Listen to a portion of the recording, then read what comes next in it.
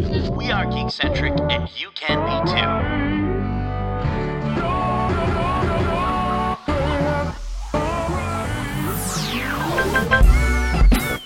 Love ya.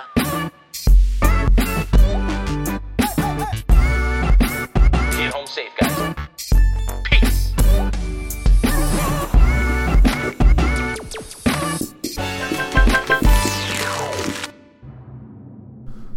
Good evening and welcome to the second annual Geekcentric Academy Awards preview show, emanating live from basements and recording studios around the world.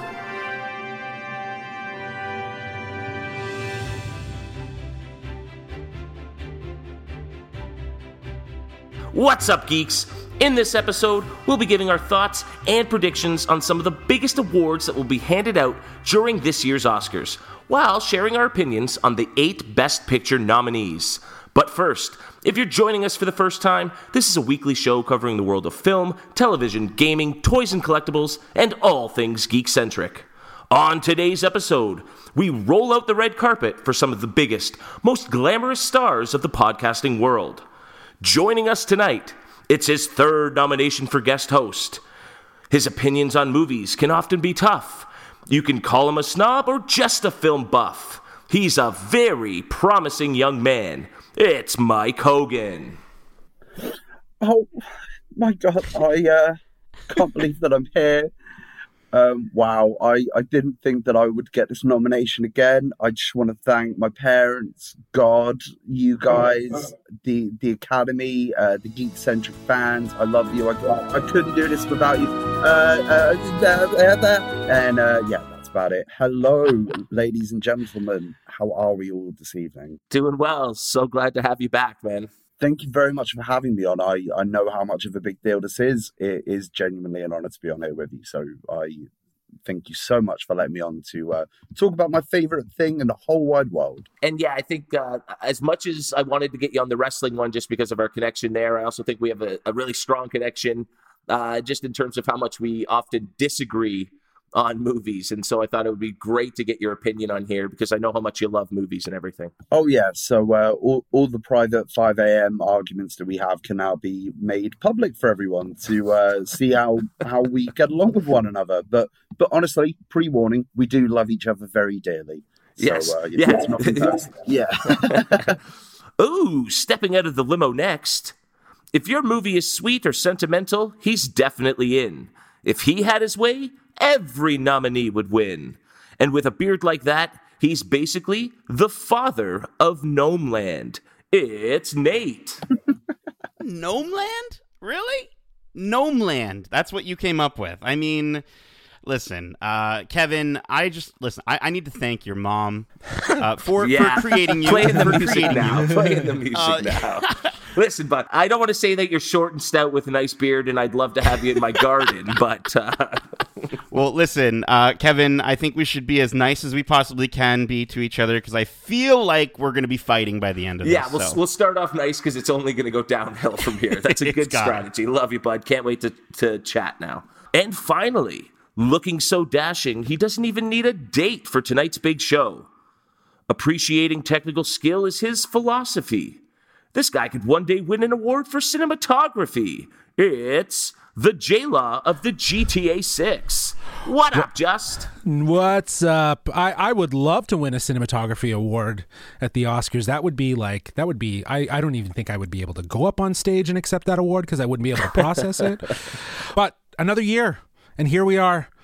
After what 2020 has brought us, we get to sit around and talk about some movies. And I don't know about you guys. Like, I think, I always find every year with the selection of movies that we have, it's such a reflection on the past year and the things that have kind of happened. And I think this year, out of all the years, you could really see representation of culture, gender, social issues, all sorts of stuff in this best picture category, which, who knows, can it stand the test of time, whatever is the winner. But the nominees always reflect, I feel like, a sort of reflection of the past year. So I think this is a good selection. I agree with what you're saying in that the nominees are often a reflection of the year that we're in. But I do feel when it comes to Oscar winners, it becomes more of where they stand in a year, in 5 years, in 10 years' time. You know, we had Parasite last year, and its look at wealth disparity between the rich and the poor, and that's become something which has been much more prevalent since the last Oscars. So I wonder which of these films will have the same effect. Will we be talking about them in a year, 2 years, 3 years?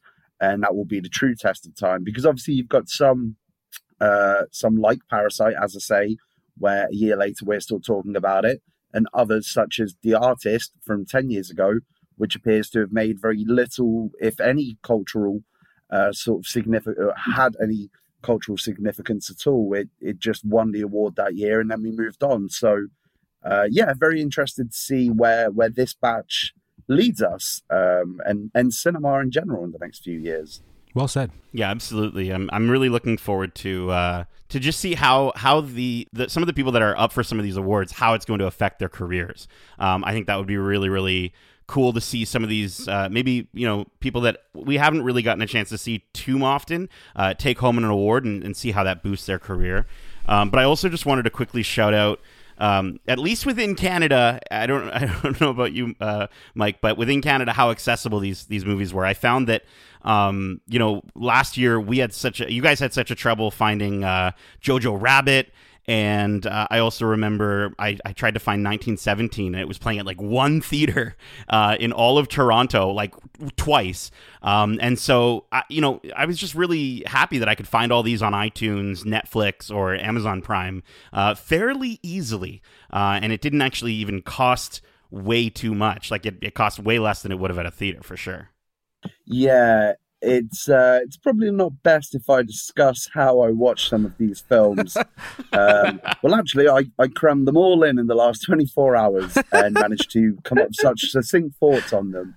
But we've been quite shafted, really, to be honest. Obviously, I know in Canada it appears to be slightly better than it is here, but you look at the US and, for instance, the Warner Brothers HBO Max deal, the day-and-date release of a lot of films, looking at the list of Best Picture nominees, two of them, three, The Father, Minari, Nomadland, they're not even out in the UK yet. Promising Young Woman and The Sound of Metal have only been released in the last week. Judas and the Black Messiah come out weeks later than it did in North America. And it's quite varied. But yeah, it's been tough. I can't wait to get back to the cinema as soon as possible and actually watch these films as they're meant to be seen. Mm-hmm. Well, I mean, unless it's a stinker like Godzilla versus Kong, but I won't get into my thoughts on that one. I won't get into my thoughts on that. That's not, we're here to talk about good movies. And we'll talk about that next year. So we'll talk about that maybe on a future episode. Before we do move on, though, I did want to touch on, Nate, how you said these awards might affect people's careers, because I thought it was really interesting that 11 of the 20 acting nominations went to first-time nominees. Yeah. So that's really cool to just see fresh faces sort of emerge as up-and-coming and prominent stars. But speaking of numbers, before we get to our predictions and our analyses of the best pictures, as I mentioned off the top of the show, I thought it would be really fun to break down this year's Oscars by the numbers. And this is courtesy of Entertainment Weekly. $6.2 million. The highest domestic gross of 2021's Best Picture nominees. And that goes to Promising Young Woman. Wow. Yes. 35 nominations for Netflix, an all-time high for the streamer. 70 women nominated for this year's Oscars, also an all-time high. Amazing. 8 career nominations for the winless Glenn Close. Oof. 83. The age of Anthony Hopkins, the oldest Best Actor nominee ever. And finally, 10 Oscar nods for Mank, the most of any film this year, which is a travesty that I will discuss as we move on. Oh, no. Yeah. All right. Well, with that said, and without further ado, I think it's time to start the show. And let's jump right in with our predictions. And in true Oscar tradition, we're going to make our picks for the awards for Best Supporting Actress and Actor. For Best Supporting Actress, the nominees are Maria Bakalova for Borat, subsequent movie film, delivery of prodigious bribe to American regime for make benefit once glorious nation of Kazakhstan. Glenn Close for Hillbilly Elegy. Olivia Colman for The Father. Amanda Seyfried for Mank. And Yoo Jung-yoon for Minari. Right, I'll go first, but I think I'm probably going to be going away from a lot of you, even though I share a similar opinion. I just want to make very clear that probably my favorite performance, well, maybe we'll get to my favorite performance later on. My joint favorite performance of the year is Yoo Jung-yoon from Minari. What a performance that came from nowhere. We'll get into depth on why Minari is such a wonderful movie later on. She was the heartbeat of the film for me. Every time she was on screen, she added value. The connection she had, she felt very authentic. She reminded me of my nan. My nan's still with me, but I was looking at her reactions, the way she behaved with the children. She was perfect. However, this is a prediction show, and I like to take a risk, and therefore my actual prediction of what I think is going to win is going to be Maria Bakalova for Borat, subsequent movie film, a delivery of prodigious bribe to American regime for make benefit once glorious nation of Kazakhstan. Yeah, I know she's not had the awards run that Yoo Jung-yoon has had, and that typically does go against who wins the Oscar, but she got the Golden Globe nomination, which I didn't see coming. And I can see the Academy almost wanting to make almost a political sort of stand with this, based on the subject matter of the film. She, for someone who was an untrained actress, I believe, she was hired by Sacha Baron Cohen for this. She knocked it out of the park. What she had to do, the situation she was put in, I thought she was fantastic. And what a launching off point this would be for her career to get an Academy Award for her first ever role. So I'm going out on a limb with this. It could end up being a tiebreaker when it comes to Sunday night's award show. But yeah, Maria Bakalova is my prediction. I like that. I always like the spontaneity and the sort of wild card guesses. Like you said, when it comes down to the voting or the prediction, sort of the contest side of it, it's always sort of good to have those wild cards where you can sort of pull ahead if everyone's sort of lumping themselves together.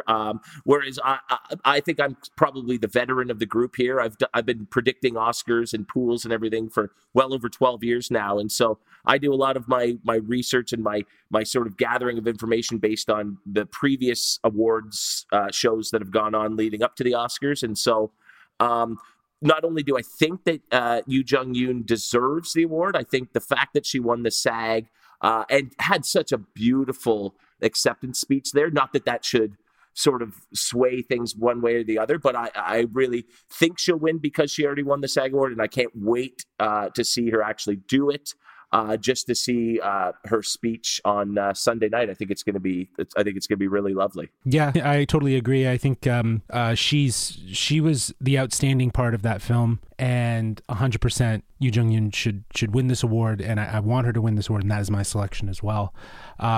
But it's funny that Maria Bakalova is seen as like an untrained actress, because I've heard this a few times, and she's been in a bunch of stuff. Maybe just not like really relevant things, but like she's been on a couple of Amazon shows and miniseries. But no, it's just funny though, because she came out of nowhere. And to your point, Mike, outstanding performance. Maria Bakalova, like the fact that she even was able to be on screen and do some of those things that she had to do in that movie. Absolutely, she did a phenomenal job, and I think she was the heart of that movie. I think she was better than Baron Cohen in that movie, even though he was the lead. I do think that I'm not gonna. I don't know Glenn Close. I didn't see Hillbilly Elegy or whatever. I don't really care to, based off of what I've heard about it. Olivia Colman, I think, in The Father was amazing. She gave a really heartbreaking performance, and she did such a good job in that supporting role. Amanda Seyfried was phenomenal in Mank. Her costume design, her hair and just the way she talked, like it was, we talk about WandaVision and just how amazing Elizabeth Olsen is at sort of portraying someone from the different eras that she portrays, and I think Amanda Seyfried did such a good job in portraying somebody from that era as well. But no, I'm going with Yoo Jung-yoon as well. Honestly, her character as Sunja has stayed with me, and I love what you said, Mike, about her reminding you of your grandma. I think a lot of people can see different aspects of their grandparents in her, and yeah, I would just love to see her get even more roles, for her career, maybe, in front of Western audiences. I'd like to see her again. So I really hope she does take it. So that's going to be my pick. Just an interesting point on Glenn Close that you made there for Hillbilly Elegy. This is actually the first time ever that someone has been nominated for the same performance in the same film for an Academy Award and a Razzie Award. So Wow. It is possible that she wins simultaneously the best and worst performance of the year for the exact same film, which in a sort of sadistic kind of way I would quite like to see. But yeah, just a little note of history there. But but Kevin, in your monologue there, she hasn't won an Oscar. Like she's been nominated. 0 for 8. It sounds like she's probably going to be 0 for 9. Yeah, right. So But she might be 1 for 1 with Razzies. There you go. There you go. Yeah, well, I don't think we have any Razzie nominees in our next category. For Best Supporting Actor, the nominees are Sacha Baron Cohen, Trial of the Chicago 7, Daniel Kaluuya, Judas and the Black Messiah, Leslie Odom Jr. for One Night in Miami, Paul Raci for Sound of Metal, and Lakeith Stanfield for Judas and the Black Messiah. I'm going to give it to Daniel Kaluuya because I think that he was so outstanding. He had such a presence. He outacted the people around him, and I think in some instances might have brought out better performances from other people just in their on-screen interactions. But yeah, he did an outstanding job. I'd give him the Oscar, and he's been crushing it in the awards circuit already, right? Like he's been killing it, and I can see why. He of all these roles, his stood out as being just so impactful. Yeah, absolutely, Justin. Daniel Kaluuya is my pick as well. It's weird that him and Lakeith Stanfield are both supporting actors at the same time. I feel like Lakeith Stanfield to me felt like the main character just because of he's the first person you see in the film, and so for me that usually but I don't know, I could be wrong there. I do want to say really quickly though that my personal choice would be Sacha Baron Cohen. I think him in his role as Abby Hoffman in Trial of the Chicago 7 was so good that, and it could be something to do with the writing and what have you, but just his portrayal made me want to research more of Abby Hoffman. And so for me, anytime a performance can do that, it really stands out. So I would want it to be Sacha Baron Cohen, but I think it's going to be Daniel Kaluuya as my official pick. Nate, I'm right on board with you there. Sacha had my favorite performance of these 5 performances. I mean, I've only seen 4 of them, but Sacha was definitely my overwhelming favorite. But I think it's obvious that everyone is just going to pick Daniel Kaluuya here. With the Golden Globe, the Critics' Choice, and the SAG. It's I just think it's the automatic go-to that it's Daniel Kaluuya is going to take it. Well, no, because I'm going to stir it up again, Kevin. I'm going to stir it up again. Twice in 2 categories. I actually have quite a bit I want to say about this particular category because there's a lot of reshuffling I'd like to do with it. But first of all, I just want to say my prediction is Lakeith Stanfield. I do consider that he is probably the lead. I find it utterly baffling that they're both considered to be supporting, because if they're both supporting, then who is the lead actor in this film at the end of the day? And for that reason, I would give it to him. I love Lakeith Stanfield. He's in that bracket of actor where I will see anything that he's in, and to see him switch up from his roles in Atlanta and Sorry to Bother You to something like this, just shows his range. He is a magnificent actor, and even in interviews that he does, he's such an interesting person and an interesting character. I'd love for him to take the award. Again, wanted to go a bit different because at the moment you've all gone the same for 2 awards, so tiebreaker time it could come down to this. But in terms of this award in general, there's Paul Raci for a start. I was very happy to see. That was a big surprise. Now, I'm not sure if we'll get on to this point at all. It was nominated at the Globes. I'm very happy to see Leslie Odom Jr. nominated for Best Supporting Actor. I would have liked to see him get it for Hamilton. Now, I know there is some contention as to whether or not it's a film. The Globes categorized it as a film. The Academy didn't. But his performance in Hamilton absolutely blew me away. I would love to see him. I would have loved to have seen him get nominated for that. If I could have picked anyone from One Night in Miami, it probably would have been Kingsley Ben-Adir, who played Malcolm X. I thought he was magnetic on screen. And for Trial of the Chicago 7, I probably would have gone with Frank Langella as the Judge Hoffman. I haven't wanted to reach into my screen and strangle someone quite as much as I did. He was a despicable character. One of the biggest villains in years.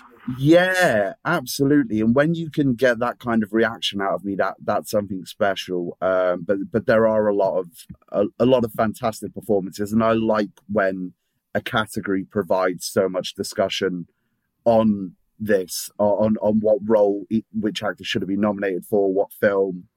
It's probably one of the most interesting categories to look at on the night. But I'm going to divert from you all and go with Lakeith. Yeah, I was underwhelmed by his performance, and I agree with you. He's a fantastic actor, Lakeith. I just don't know if this was the role to nominate him for, right? Or for him to actually win an award for. I feel like he was a little underwhelming in comparison to Daniel Kaluuya and just his presence. And I think he was one of the actors that I was referring to, that when he was on screen with him, his acting was so much better. But when he was on his own and like some of those like more dramatic moments, it looked more like acting to me than someone embodying some of those emotions.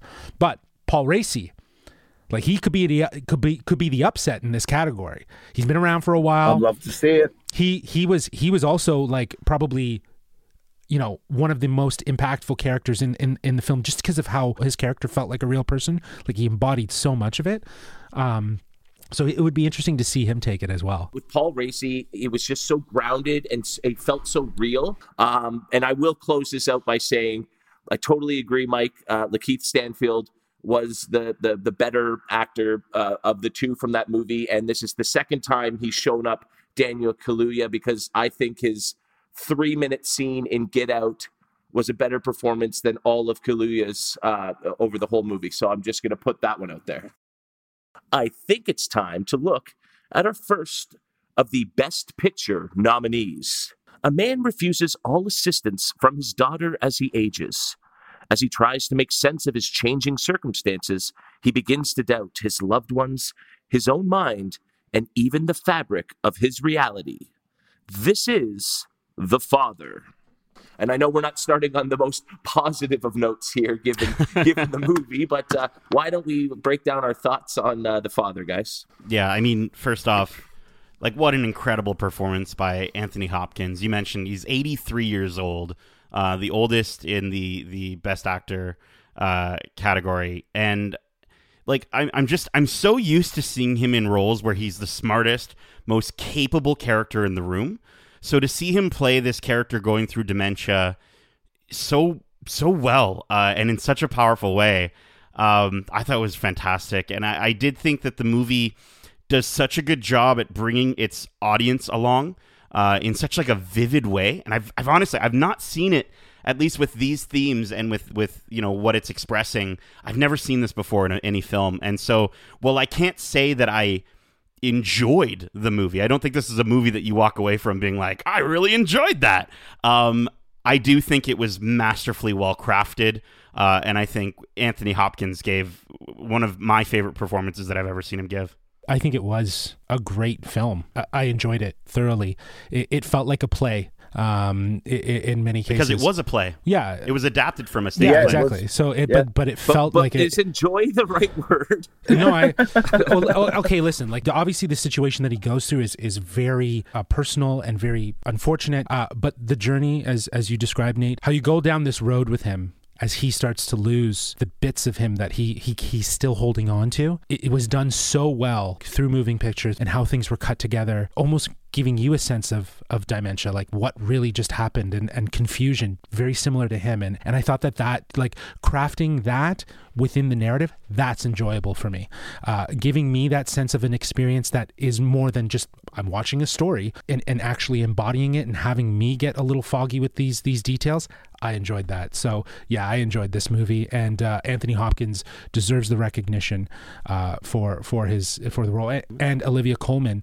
Again, she's outstanding. She's unbelievable. She's kind of becoming her own Meryl Streep in a way, where she's just taking on these roles and she can do anything with it. And it's just her persona of what she brings. So what a fantastic movie. I was totally surprised. Very well written and very well visualized. Yeah, I echo everything you say there, Justin. It was one of the last two Best Picture nominees that I saw. I watched this yesterday. I thought it was outstanding. The way that you touched upon, the way that it left the audience unsure as to what they were seeing. What character have we just seen?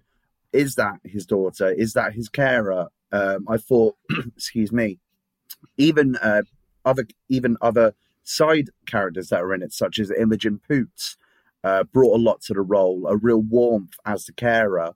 I don't know the gentleman's name who played the husband, but he was a real asshole. For me, Olivia Colman is always going to be Sophie from Peep Show, where she is an absolute wreck of a woman. And so to see her now being described as potentially the next Meryl Streep will always be a trip to me. But yeah, if you've ever seen a family member deteriorate with dementia, seeing their defiance to accept that their condition was really tough to watch.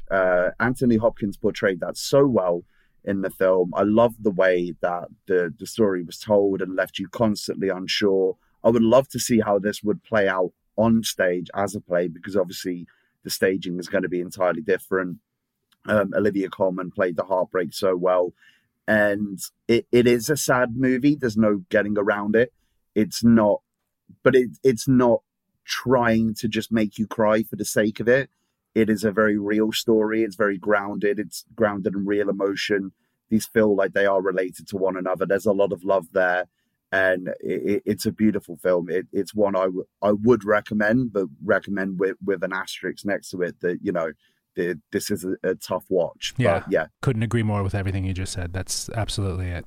Yeah, I mean, I'm going to admit I went into this a bit ignorant. I tried to learn as little as I could about the movies, and I thought this was almost going to be like a mystery thriller, and instead it was that was a surprise. It was shocking, and I quickly realized what was going on.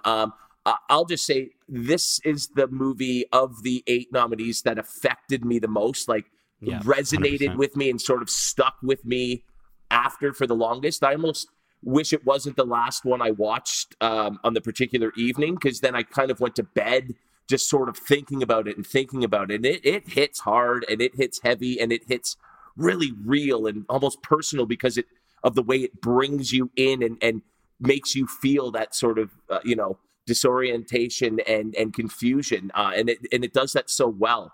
I cannot say that I enjoyed it as much as I really, really appreciated what they did with the movie. And I always love finding these movies where I could recommend to my parents or let's say my father-in-law, who always loves my recommendations for movies. I don't think I would recommend this to an older generation of people just because of the real fear that it could, I know that, my father-in-law is 75. This is something that might genuinely terrify them. And for somebody who, my great-grandmother suffered from Alzheimer's, and I saw this sort of deterioration of the mind and confusion. It's so personal and heavy. I'll never watch this movie again, but I can't say how much I appreciated what the filmmakers did to bring this sort of vision to life. Okay, appreciate is probably a better word than enjoyed. I appreciated this movie than I enjoyed it. I'm not even trying to harp on you for that. And one of the things I think really helped sort of bring this vision to life is represented in our next category for predictions. So why don't we move right along? The next category is one of the more technical categories that we're looking at this evening. And it's an award about details. And as you know, we're all about the details. This is the award for Best Production Design. The nominees are The Father, Ma Rainey's Black Bottom, Mank, News of the World, Tenet.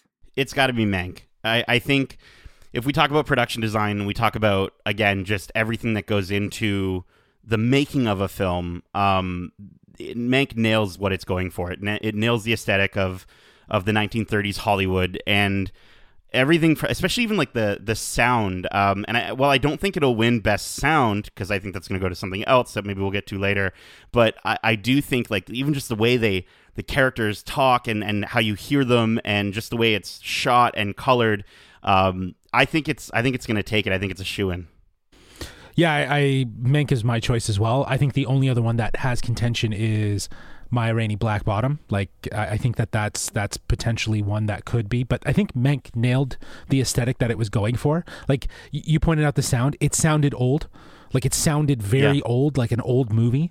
It had like that grain and grit to it, like it was like being played on like a track that would be separate from the movie itself. Like it was really crazy how in depth they went with that. But also like things like, you know, when they're driving, it looked, and when they were sitting, it looked like just a screen behind them. Like it felt very classic Hollywood, and that attributed with the costumes and the design and the intention, just the intention behind everything. So I feel like if this movie's going to win anything, it's definitely going to probably win something like this versus some of the other bigger things that it's nominated for. That it's not going to win. At least I don't think it will. So I am going to divert, and I'm going to pick the other film that you mentioned there, Justin. My prediction is Ma Rainey's Black Bottom. Yeah.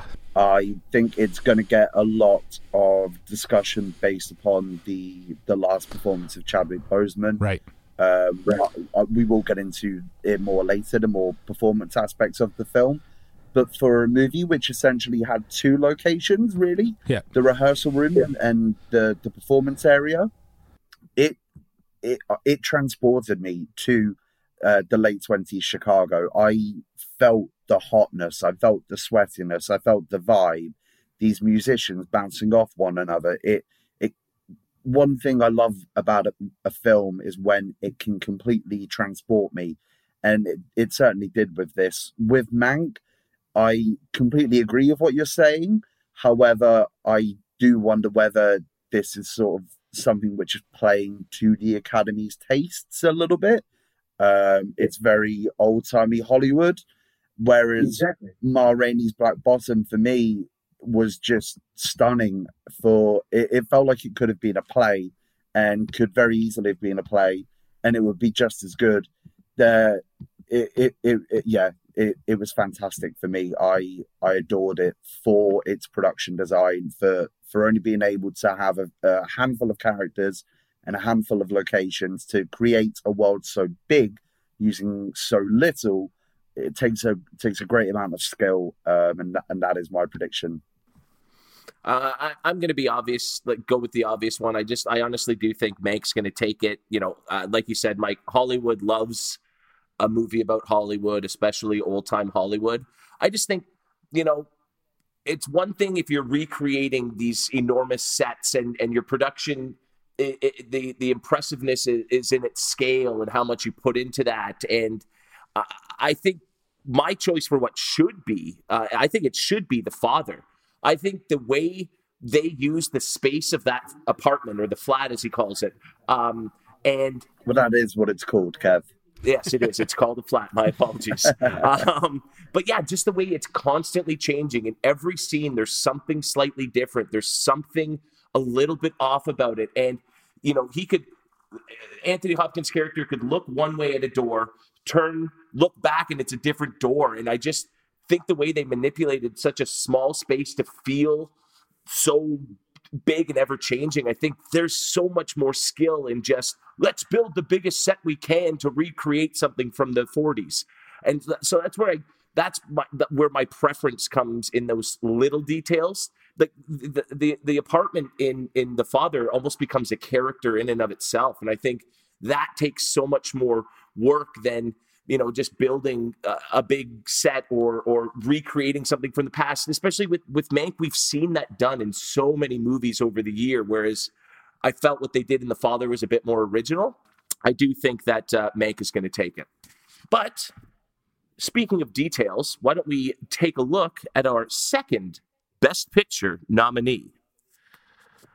Fred Hampton, a young, charismatic activist, becomes chairman of the Illinois chapter of the Black Panther Party, putting him directly in the crosshairs of the government, the FBI, and the Chicago police.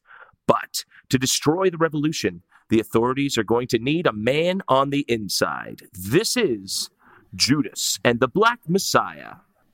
If I can just spring off with a point, not about the film in itself, but just the craziness of this Oscar eligibility period. In a typical year, this movie is not being nominated this year. It was released after the cutoff point. I believe the cutoff point is typically the 31st of December of the year prior. Due to everything and the pandemic, it's been pushed back. I think it's wonderful that this has had a chance to be included. I think it stands on its own merit that it should be included. And if we were in regular times, as it were, I would hesitate to think of many films coming out this year that could beat it. It was a fantastic film to watch. It was tight. It was powerful. It was very, what's the word I'm looking for?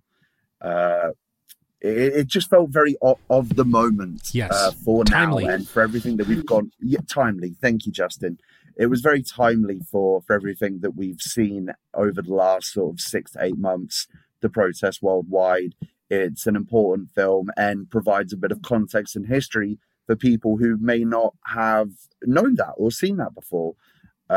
So I really enjoyed it. It wasn't my favorite of the nominees, but a very deserving nominee all the same. Yeah, I agree with you. It wasn't my favorite. It was very deserving. And to learn that, this is a story about really the influences that people like Martin Luther King or Malcolm X left to continue the work that they had started, and this sort of activism of moving forward with racial justice and equality. This was a really kind of almost like a pocket story that obviously had very strong implications and impact, but something that, again, I had no awareness of. I don't know, it was an educational sort of film for me, and I think at the same time it was timely, like we were saying. It's very on point with what's going on right now in the world, and it shows that it's an ongoing, continuing fight. So I think the way that they wrote both the main characters at this point, we'll just say they're both the main characters, I think was fantastic. I think they had this been maybe an older movie, it could have very easily painted one as a villain and one as a hero, but it didn't. And I always enjoy seeing those stories of just the realism that it brings through, and getting a deeper understanding, and not seeing these characters painted in that way, right? Not seeing them, especially someone like Bill O'Neill painted as just like a villain. Granted, he is, he's technically like the antagonist to Fred Hampton, but I don't know. I loved the way that they portrayed these characters, the way that everything was written. And it's one of the best films of the year. In my opinion, I honestly think it's an important story that needs to be told. And I think the performances were great and the movie was well done. I'm just not sure if it was a Best Picture caliber movie, in my opinion. That's really how I felt about it when I enjoyed it. And I appreciate the story it's telling more than the quality of the movie that was telling that story. That's how I feel about the Trial of Chicago 7. Right, is the exact same thing. We'll get into that later, then, won't we? Before we jump the gun, why don't we move into our next prediction category? Speaking of Best Picture, why don't we predict the Best Picture of the animated variety. Ooh. These are the nominees for Best Animated Film: Onward, Over the Moon, A Shaun the Sheep Movie, Farmageddon, Soul, Wolfwalkers. I mean, should we all go on 3? Yeah, we could probably do this pretty 2, quickly. 3. Wolfwalker. Soul. Shaun the Sheep. Oh, No, I'm kidding. Obviously No, not. It's definitely Soul. I think Soul. Yeah, 100%. I think Soul is gonna take it as well. But Wolfwalkers is getting a lot of praise. Yes. That was the one thing I was going to say. Like, if it beats out Soul, that's a big thing. Like, I would actually be okay with that. I would be okay with that. Only twice in the last 10 years has something beat out Disney or Pixar. And my only fear for Wolfwalkers is that it didn't get the same hype as the last one to do so, which was Into the Spider-Verse. And so I think, I think just the momentum that Soul had going through the holidays, it's just going to carry it, I think. So I think that's probably the most obvious one. So I think we can probably move on. Let's get back into the live action world and take a look at the third nominee for Best Picture. 1930s Hollywood is reevaluated through the eyes of scathing social critic and alcoholic screenwriter Herman J. Mankiewicz as he races to finish the screenplay of Citizen Kane. This is Mank. Ugh. This was the last movie I watched, and I'm so glad I did, because it was I love David Fincher, and honestly, like, I can see a passion that he put into crafting like a sort of aesthetic of 1930 filmmaking.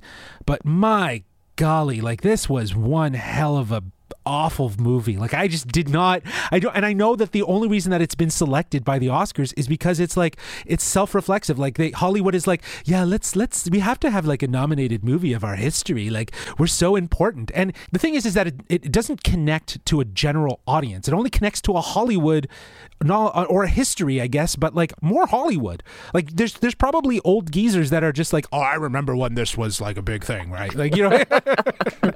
So, yeah, this was the most pretentious of the nominees, in my opinion. It was a film for filmmakers more than for audiences. I think it's like, I appreciate the movie. I appreciate its aesthetic. We talked about its production design. I appreciate so much about it.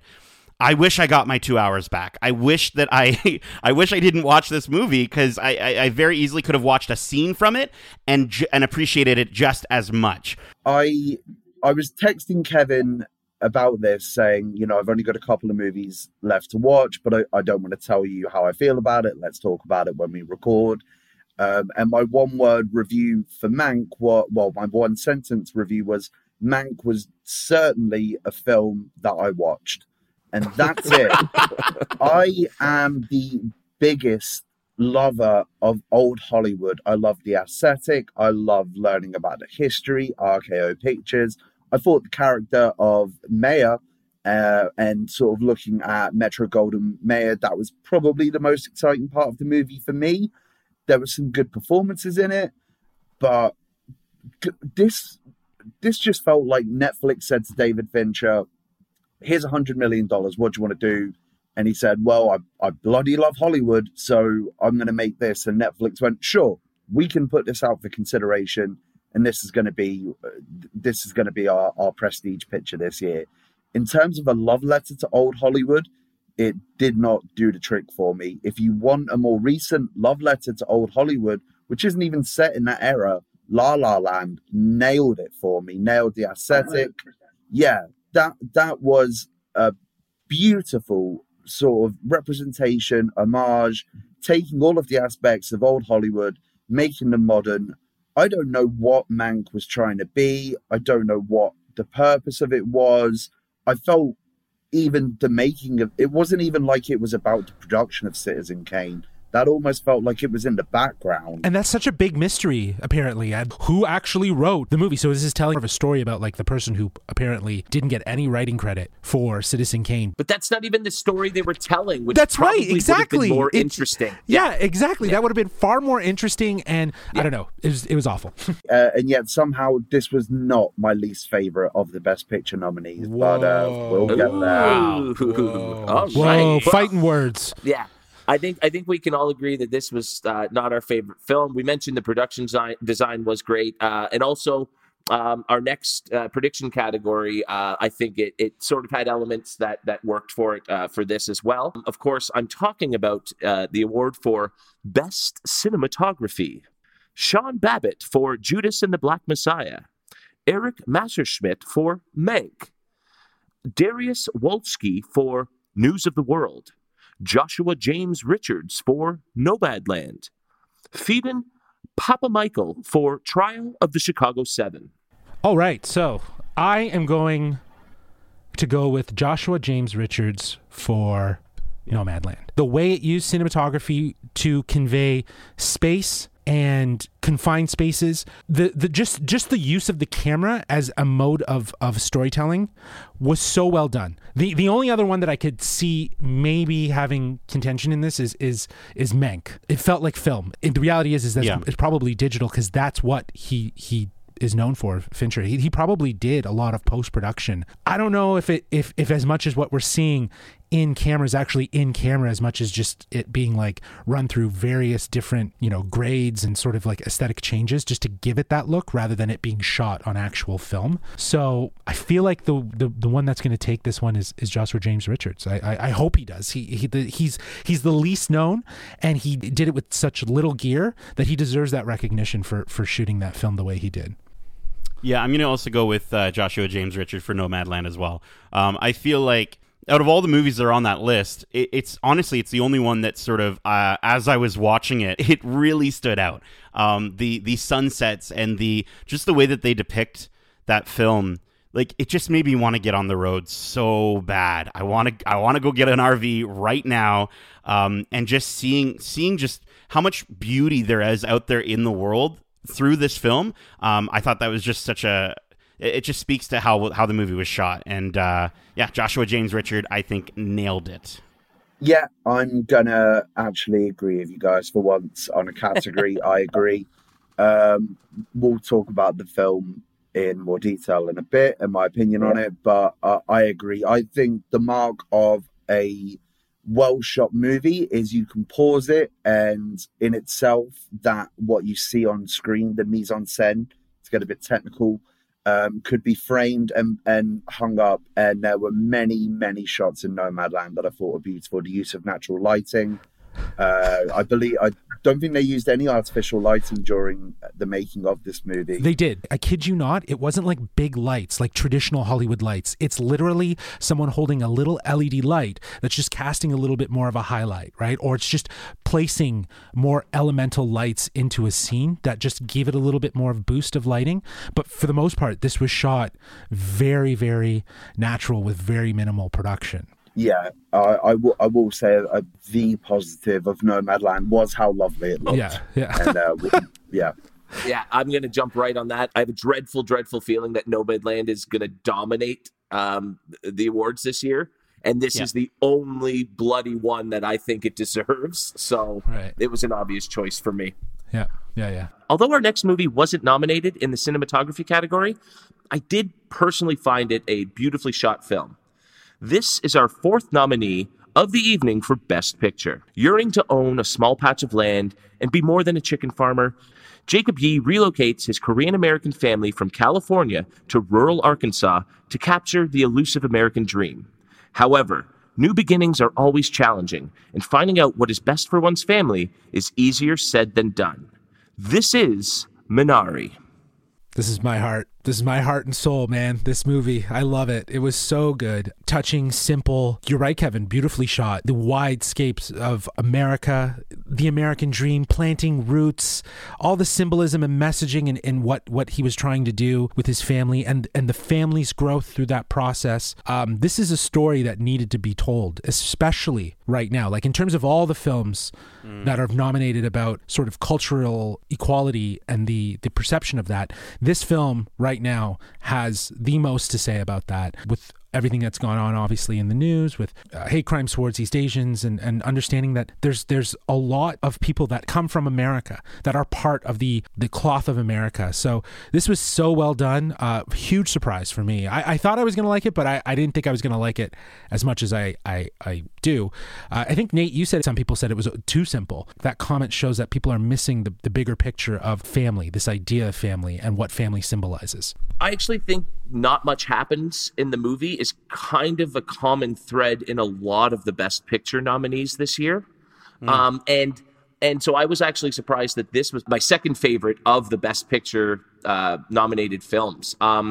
It was a slower pace, and it was very much telling a story with fewer words, which is generally sort of the opposite of what I look for in a movie. But I just thought that when the characters spoke, the words that were spoken were chosen so specifically and with such purpose. And Justin, you nailed it on the head that, you know, everything that's going on with Asian Americans right now, this is a very important story to tell. And I love that rather than showing a sort of vitriol or a hatred by white people, let's just say it, towards Asian Americans, they show the story from a different perspective and almost show why it's so unnecessary and so awful without talking about it once. You know what I mean? Right.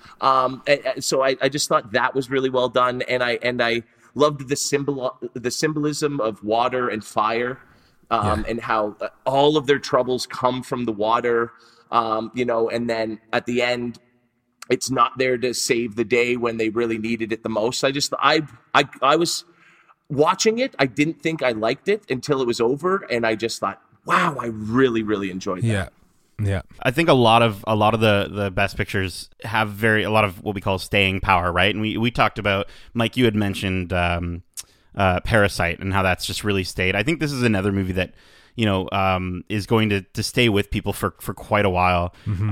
And again, we talked about Yoon Jung and Alan S. Kim. I think they were the grandma and grandson in this movie, and they were just so wonderful in carrying the movie. Kevin, you called out the relationship that Jacob has with Paul. Paul's the guy that kind of helps him around the farm. And I love that relationship. Originally, I was really against, I was creeped out by Paul. I'm like, this guy's not good news. Stay away from him. But, you know, going through the film, I think my experience with Paul changed just like the characters in the movie. And I think it really speaks to, you know, the relationship that can be produced when you're just open and honest and caring and of service to another person, your fellow person. And listen, I cry in every movie, but I cried in the third act of this film when they're running. I just couldn't stop crying. I was weeping. But I don't think this movie ever gets overtly depressing at the same time. At the end of it, it's just beautiful, it's simple, and it feels good to watch. Kevin, it's interesting.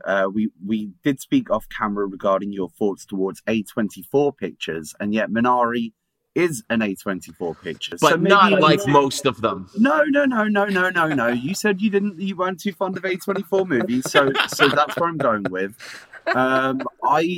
You mentioned revisiting films. This is absolutely going to be a film that I revisit year after year. If I'm having a rubbish day, if I'm feeling ill, and I want something, I describe this as a beautiful, warm hug of a movie. Okay, not a lot happens. It's just a story about a family, and they're trying to make it. They're immigrants coming over to the States in the 80s, the American dream, and it's beautiful. It's stunning in its simplicity.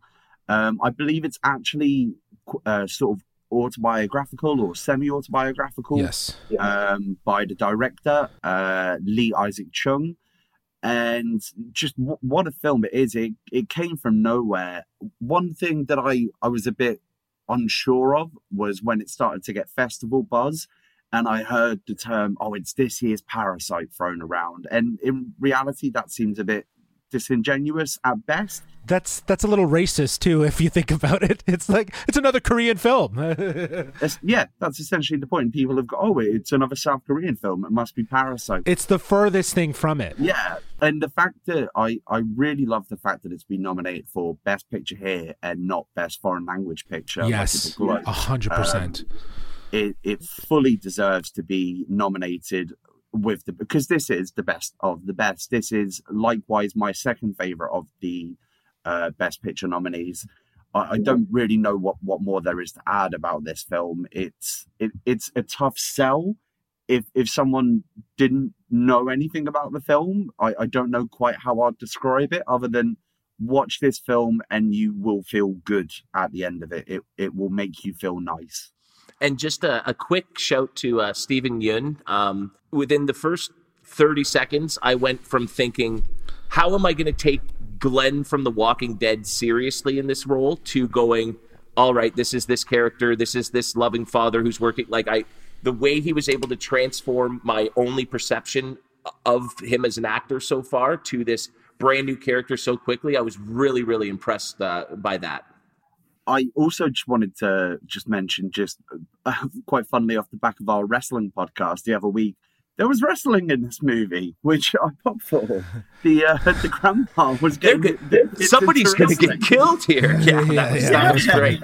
That was and the that. Grandma, what does pee taste like? Was maybe top 5 jokes in a movie this year. That was I laughed out loud at that line. I thought that was great.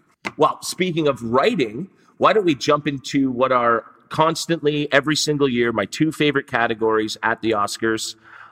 Usually my favorite picture of the year wins one of these 2 awards. Let's talk about a little pen to paper. First, this is the award for Best Original Screenplay. The nominees are Judas and the Black Messiah, Shaka King and Will Burson, Minari, Lee Isaac Chung, Promising Young Woman, Emerald Fennell, Sound of Metal, Darius Martyr and Abraham Martyr, and the Trial of the Chicago 7, Aaron Sorkin. So I would love it if it went to Sound of Metal. I think it's such an original story that I've never really experienced before. I think it's going to go to Promising Young Woman, which again is fantastically original in its own right. I've got a strong feeling that that's going to be where Promising Young Woman does well, is in the screenplay category. I agree. I believe it is going to go to Promising Young Woman. I said this to a friend as soon as we watched it. I said, I think if nothing else, this is going to get love in the screenplay categories, and he assured me that it wouldn't. And yet here we are. It's got nominations across the board. I mean, you can't rule out Aaron Sorkin. He is the master pensmith, the master scribe. I can see there, Kevin. I know Aaron Sorkin is your boy. But for me, it's Promising Young Woman, and I will get more into why I love that. I do think there was a couple of snubs in this I just wanted to bring up. Slightly left field. A film which maybe flew under the radar this year, Palm Springs. It was Andy Sierra. Oh, yeah, 100%. Yes. That was a fantastic movie, original idea. Have you seen Groundhog Day? I mean, if you take some, I mean, you can base that down to any time travel sort of film. And I also really enjoyed The King of Staten Island, written by Judd Apatow and Pete Davidson. I thought it was a return to form for Apatow. I appreciate that maybe a hot take there, judging by Kevin and a few of your reactions. But I thought that had a surprising amount of heart. Bit long, not going to lie. That's Judd, though. He's long in the tooth. Well, yeah, of course. He can't make anything under 2 hours. But I would have liked to have seen those get some love. Right. I am with you guys wholeheartedly. I believe that for Best Original, we will see Promising Young Woman. Emerald Fennell will win. I love that she's nominated for Best Director. I just don't... I think that's going somewhere else. But here is where she deserves that recognition for what she did with this movie. And it's so well done. It was great. So yeah, I'd love to see this one win. The only other one that I was thinking, because like, I don't think Aaron Sorkin deserves it for this movie. He's already gotten awards for movies that he's done that are way better. So so you win one and you're done? Tell that to Meryl Streep. Sure, but Minari, I think it is another underdog in this category that could potentially, that might be running neck and neck with Promising Young Woman. I actually don't know what's going to win in this one. This one is really up in the air for me. I'm not saying what I don't want, and I'll pick something, but I honestly don't know what will win in this one. It's really tough. I honestly don't think Promising Young Woman deserves an award for this particular category, if only because I think the last 15 minutes, I think it kind of loses its way a little. We'll talk about that more later. Obviously, for me, when you analyze a writing award, I think my focus personally is on dialogue, and nowhere in any of these movies is that stronger or more like just a singular defining feature of a movie than in Trial of the Chicago 7.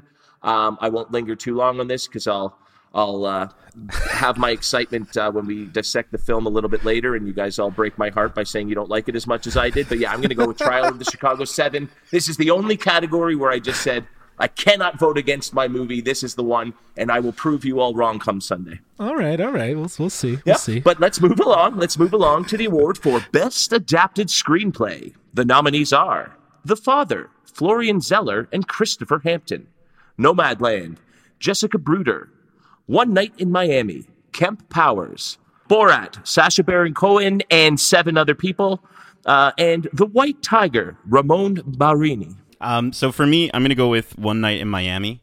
I think pulling from script to stage is not the easiest thing to do, and I think The Father did a great job of it. But I just think that Kemp Powers, he blends the story and dialogue really, really well with One Night in Miami, and it gives the characters room to breathe, I think. Unlike The Father, which was also adapted from a stage play, One Night in Miami, I felt it just the characters grow a little bit more throughout the film, and I get that they're completely different stories, but I don't know, I just felt like for two movies that take place primarily in the same room as far as how they were written, I do think that One Night in Miami is going to take Best Adapted.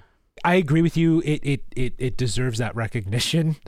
Same with The Father. They've transitioned a play into a movie, but I think it's also the visual realization of that really helps with how that translates. That being said, just because I don't know, I'm going to select Borat subsequent movie film as Best Adapted Screenplay. Wow, okay. Because I honestly think that this movie is going to win something, and if it's going to win anything, it should be here. It should be right here because it literally adapted itself for the times. For the time of Corona and living in a pandemic and the political sort of climate. And that will serve, as Mike had mentioned right at the top of the show, like something that people will go back and remember. So I think there's a likely chance that, if it's going to win something, it could win this. I'm glad you said that because I that was my prediction. When I saw The Father, I did think, oh, maybe my prediction's going to change because The Father was so well written, but it's based upon a play. It's kind of a like for like port, so I don't know. And the performance is what carries it. Yes, of course, and I agree. I think Borat is going to get something. Obviously, I went with Maria Bakalova for supporting actress. I actually have my bold prediction is that Borat is going to walk away with more Oscars than Mank this Sunday. Yeah, let's go. I'm gonna go on a limb and say that. I agree. I also think perhaps there's an element of, like was touched upon earlier, a legacy Oscar in a way. And I think for Sacha Baron Cohen's, even though he did write this with a team, for his contributions to comedy, I think he may walk away with the Oscar on Sunday. Yeah, he deserves the nod.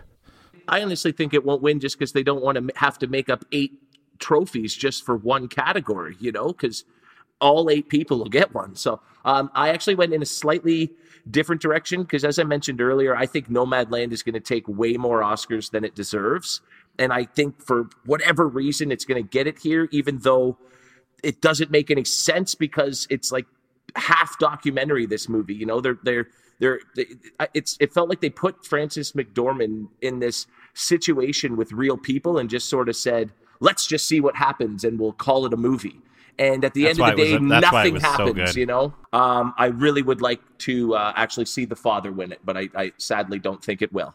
All right, well, Justin's flying us along here, so let's keep it up and slow things right down, way down, with our next nominee for Best Picture. Following the economic collapse of a company town in rural Nevada, a woman in her 60s packs her van and sets off on the road, exploring a life outside of conventional society as a modern-day nomad. This is So Badland. I mean, Nomadland. Hey, no fair. Let's be fair. Let's be fair. And let's have Nate give us his pitch first. Then. All right. Well, listen, Nomadland is such a lovely movie. The very grounded and real performance by McDormand in this movie, at times, to your point, and I think this is obviously what they were going for, it felt like I'm watching a documentary. The story was so simple, but also so powerful. I felt like the message of finding home wherever you find yourself to be is really powerful. And it's something that, you know, especially going through these past couple of years, hit me really hard, given that we're, you know, we're all at home. We're all stuck at home. And so to see this movie of this woman who's, you know, she's experiencing so much. She's living so much life by getting out of her house and traveling in this, you know, this nomad lifestyle. I love it because it doesn't glamorize or commoditize nomad life, I don't think, but it's also not too dark and depressing. Again, very similar to like Minari. I think it shows, really honestly, it shows very real aspects of living that lifestyle, but also the beautiful aspects and the joys that come from that lifestyle. So I really loved this movie. I out of 5, really enjoyed it. I give it a 5 out of 5 for this movie. Yeah. So, did you ever see that movie a few years ago with Vince Vaughn and Owen Wilson, where they did an internship at Google? So, for the first half hour of this film, I thought it was that, but for Amazon, to be honest. And especially if you take into account all of the social media accounts that have been saying about how Amazon's such a great place to work. I know we said earlier about Minari was a film where nothing happened and it was great. This, literally nothing happened. And it's not that I don't understand the points that you're making, Nate. I do understand the point that you're making and what the point of it was trying to get across. But in order for a point like that to get across for me, I need to connect with characters. And I simply didn't connect with Frances McDormand in this film. There was no one I connected. And I get that part of a nomadic lifestyle is that people come in and out of your life. And it's almost a shame that due to that, the most interesting characters that we meet in the film are only fleeting and sparse. We've got the woman who's ill. We've got the weird sort of hippie dude with the lighter. It just wasn't for me. This was the least entertained I was by it. It's my least favorite of the nominees. I don't see what it was trying to say that I couldn't have grasped from a Wikipedia article or from a blog from someone who lives a nomadic life. There was a Vice article that I had to endure for an hour and a half, and I'm really sorry because I can see the disappointment in your face, but it absolutely was not for me. Let's continue with the shit kicking. Go ahead, Kev. I want to hear. Honestly, that was. I don't want to beat a guy while he's down. I think. I feel bad. Nate likes bad things sometimes. He didn't make it, so most of the time he does. Yeah. Well, no, but when you like everything, you're bound to like some duds. No, but like specifically about the movie, I just like you were saying how you couldn't connect with Frances McDormand's character, and I just felt that she was at the exact same place she was at the end of the movie that she was at the start. I didn't feel any real character growth or that she had learned anything from these people. And that felt like it was supposed to be the point of the movie. And it just didn't resonate with me. Honestly, I said it before. It was like they just made the movie up. They grabbed a camera, got in an RV, and just made up a movie as they went along and went, well, nothing really happened with these very interesting people, so we'll just end it here as she's driving off into the sunset. It was a 1 out of 5 for me. Wow. If only people could see Nate's face during this conversation. If they could see me pacing back and forth. The face I was making watching this movie. Yeah, well, if they could see me pacing, it's because, guys, this movie is the best example of what cinema, the power of cinema is. It blurs the lines between documentary and narrative. The story is framed around a character who's fictional, blended into a real life situation with real people that have gone through real grief situations and are figuring their, for lack of better words, their shit out, just very much like she is.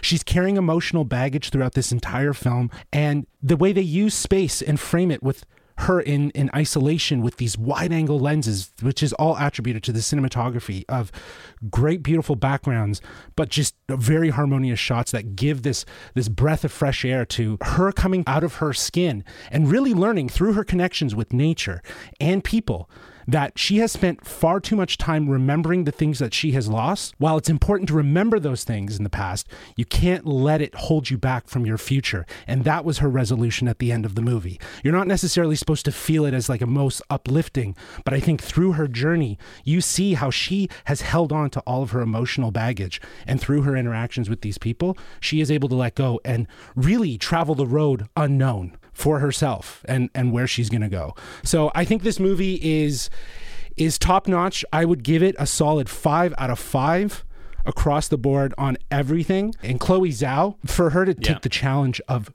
taking a story of an experience and create a character for Frances McDormand, who, by the way, Frances went to Chloe about this movie and said, I want to do this movie. And Chloe made it. She directed it. She edited it.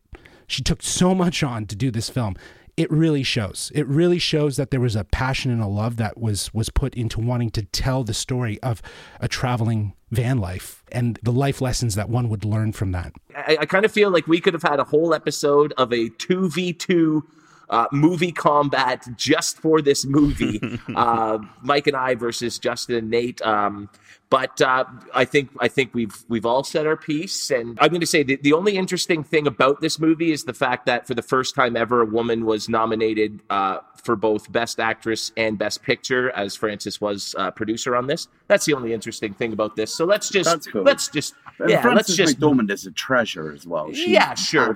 But if Justin thinks Sorkin's gotten awards for better movies, I think Frances has too. So let's move on to what I think is perhaps one of the unsung heroes of many classic movies. The person that really controls the flow of a picture while also deciding what makes it into the screen and gets left on the cutting room floor. Obviously, I'm talking about the award for Best Editing. The nominees are The Father, Yorgos Lanthimos; Nomadland, Chloe Zhao; Promising Young Woman, Frederick Thorvald; Sound of Metal, Mikkel E.G. Nielsen; The Trial of the Chicago 7, Alan Baumgarten.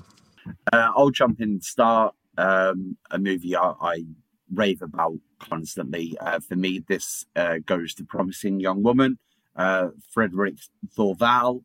I knew nothing about this film going into it, and within 10 minutes I was hooked. The way it moved along, the pace it had to it. I'll get into more why I liked it. I don't want to sort of spill my beans too early, but I would say that. I also want to give a shout out to Sound of Metal, maybe not for best editing, but I think any kind of sound mixing, best Sound of Metal walks it. The way it incorporated sound into the storytelling was something I hadn't experienced before. That was fantastic. But my prediction for this one is Promising Young Woman. Yeah, I think to your point, Mike, Sound of Metal probably won't win editing here, but it'll probably win in the sound category because sound was so integral to that story and how you experienced it. Promising Young Woman, that was kind of like I'm hoping, but I actually think here The Trial of the Chicago 7 will take best editing for the reason that I know that Kevin was talking about in adapted screenplay, which is the dialogue. there's a lot of dialogue, there's a lot of explaining, there's a lot of things going on in that movie. There has to be a very intricate way that you're layering in those visuals and cutting that audio together that I feel out of these movies, it did it best, and there's a lot of information. So See, like, for me, I think editing can define the tone of a movie, and I think Sorkin's script is what did that. That's how he writes. It wasn't how the movie was cut. It's how he writes in general, is these quick cutting scenes and everything. So that's why I don't think it deserves the editing award. The editing is all in that script and how he writes it, in my opinion. I actually think it's going to be Sound of Metal. I agree with Justin that it 100% has to win the award for sound. But I think that just the way they cut it, and you couldn't always see the people, and you couldn't always see what they were saying. And it was, I just thought it was brilliant the way they put you into the main character's shoes as he was experiencing this world for the first time. And so I really think that that's where the strengths come from. I really hope it's either Sound of Metal or The Father, because I think the way that was cut as well, just to again, put you in that character's shoes. That's, for me, where editing really comes into play, is the way those two movies were cut. So yeah, but I'm going to go with Sound of Metal as my official choice. I would love Sound of Metal to win. That's not going to be my official choice, but just to go off of what you guys saying, like, the sound, it'll win for best sound, because it was literally the driving force to help the audience further understand the film's message. And anytime a movie can pull me that deep into the experiences of its characters and leave me with a greater understanding of what it's like to be someone that's not me, that stays with me. And that's literally all the sound. I don't think that necessarily has to do with the editing of the film. I think the fact that Trial of the Chicago 7, there's so much that needs to be explained, and the way that they jump back and forth throughout the movie, it's so well crafted, and I think that's where the editing comes into play. So for me, I'm going to agree with Justin on the Trial of Chicago 7. Woo! And we'll see if we win on Sunday. Yeah, I'm hoping. Well, Mike, this next movie that we're going to dissect was your choice for the previous category, and as we've mentioned several times throughout the show, some of the most powerful movies are those that define the crucial issues of their time. And a movie that does that as well as any other this year is our nominee for Best Picture, or our next nominee, rather, for Best Picture. Nothing in Cassie's life is what it appears to be. She's wickedly smart, tantalizingly cunning, and she's living a secret double life by night. Now, an unexpected encounter is about to give Cassie a chance to right the wrongs from the past. This is Promising Young Woman. Mike, we got to lead off with you. This is the only film out of all of the nominees that I've actually watched multiple times since it's come out. I think this film is stunning. I appreciate I may be overhyping it slightly. I think it's so important nowadays, where we are seeing so many Me Too movements in professional wrestling. There's speaking out movements. We're seeing it across sports. There's obviously gymnastics in the United States. There's been issues regarding sexual assault in football in the UK. And what this film manages to do is spark conversations without coming across in a preachy manner or tone. It's not telling you. It's putting you in the shoes of different people. I don't want to get too spoilery into the film. I watched the film completely blind. I've loved Carrie Mulligan ever since she was on an episode of Doctor Who way back when. So I'll watch anything she's in. And then watching the trailer afterward did kind of spoil it, because I think they're selling it as a revenge film. And while that is something to do with it, it's not the point of the film. The different characters she interacts with, the way that the traumatic event in the past affects each character and how these conversations are presented makes the audience think about this in different ways. Most guys I've shown this to, they've said it's made them feel a bit uncomfortable, not in an extreme way, but recognizing behaviors like, oh, maybe I've actually been a bit of a dick to people in a bar, or maybe I've took something the wrong way. I think it's very important. I adore this film so much, and it was briefly touched upon the last 15 minutes of the film. And yes, I will concede it is slightly Hollywoody. but it follows a scene which had my jaw dropped for about 10 minutes. There is a scene in this film which is just jaw-dropping. I didn't see it coming whatsoever. I loved it. It was my film of the year last year. I adore it. It's tough to talk about without giving away, but the journey that you go on at the start of that scene compared to how it gradually continues and until you reach the end of it and how it leaves you feeling is not something I've experienced in a film for a very, very long time. And when a film can do that to me. That moment that you speak of, that was a definite like jaw-dropping, like just a shift changer in the story. But after that, the whole movie kind of falls apart for me. Like everything leading up to that is unbelievably well done. It is so much fun. And you're right. It was marketed as a revenge movie and like the ultimate revenge movie. And that might not necessarily be the case, but she is out for revenge in certain sort of way against men.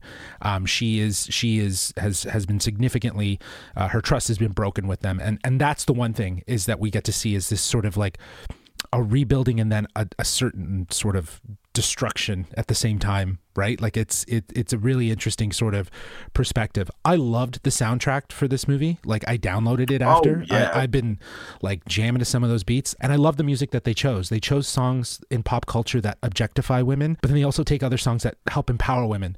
Like when that violin chorus of Toxic plays as she's getting out of the car, like to me, I was like, oh, this is good, right? Like this is good. That was one of the coolest covers I've ever heard in my life. I was ashamed to know how much of Stars Are Blind by Paris Hilton I remember. As right. Well. No, exactly. Yeah. And so I feel like I feel like that the commentary with the certain sort of elements that surrounded this story as well, like the soundtrack helped to kind of create this sort of, what a depiction is and what the change is. I loved it. I did love it. I think of you as like at 100. I would probably be at like more like a 75. Right. So. Yeah, I agree, Justin. I'd also put this at a 75, but I will say for what it does, and I actually feel like there's more than one jaw-dropping moment in the movie. Again, without getting into spoilers, there's one specific twist, and you'll all know what I'm talking about, where my stomach just dropped. And like for a movie to make me like almost feel ill about something that happens in it, I think that's incredibly powerful. But I will say the moment, like the ending, the entire ending of the film, the last 15 minutes, I did not enjoy that. When I first stepped away from the movie, and then as I slowly kept thinking about it, because the movie did stay with me along with a lot of the other movies that are in the Best Picture, I started to see how smart it actually was.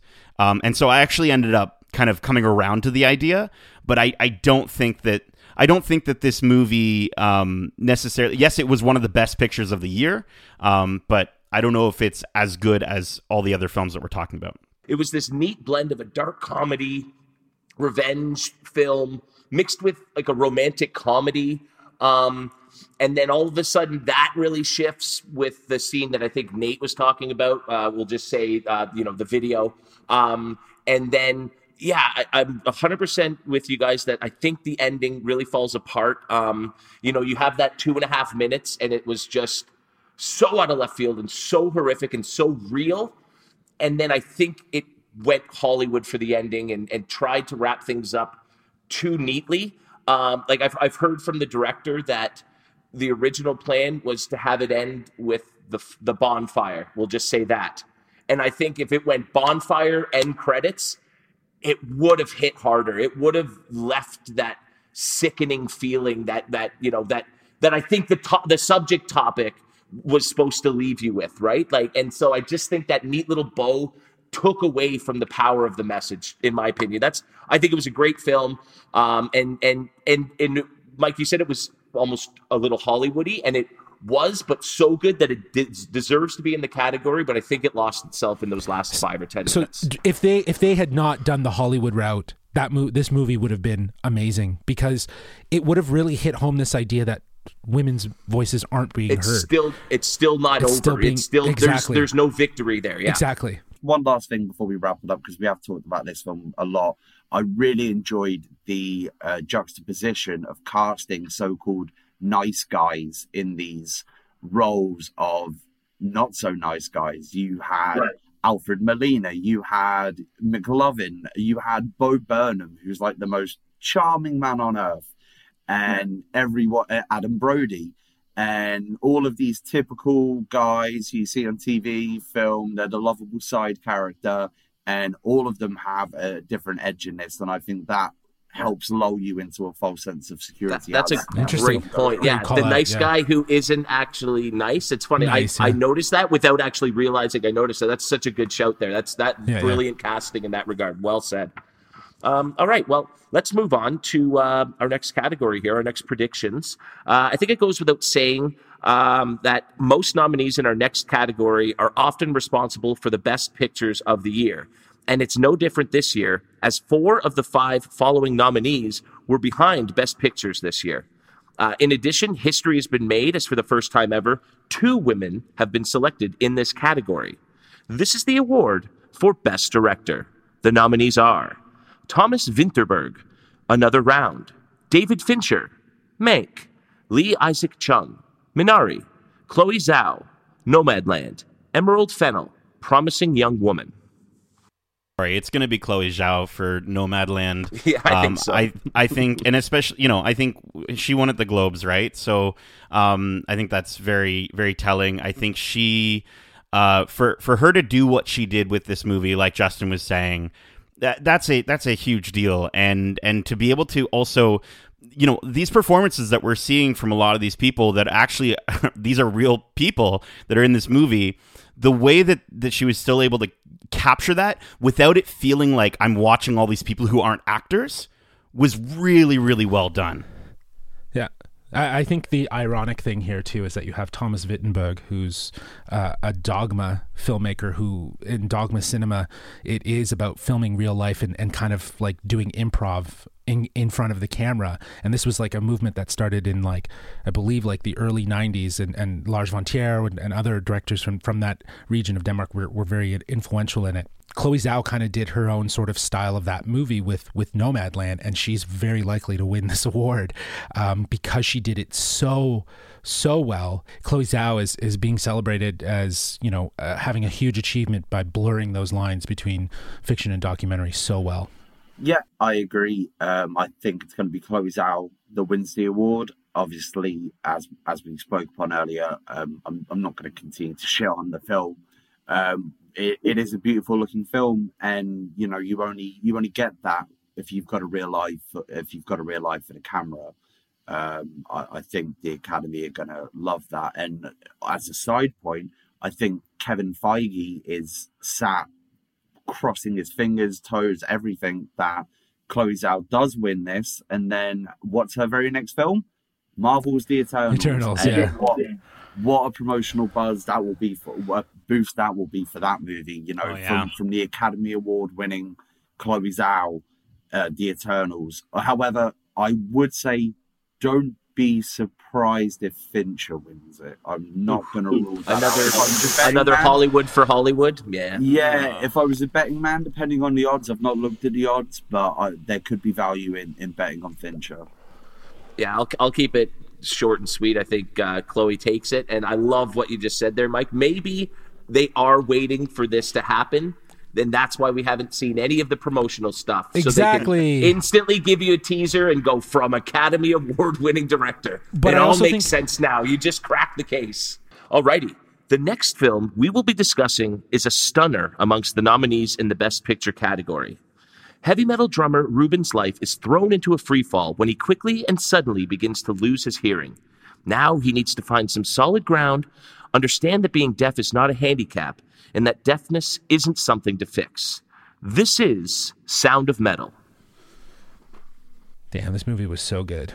I was captivated. First off, Riz Ahmed was unbelievable in this film.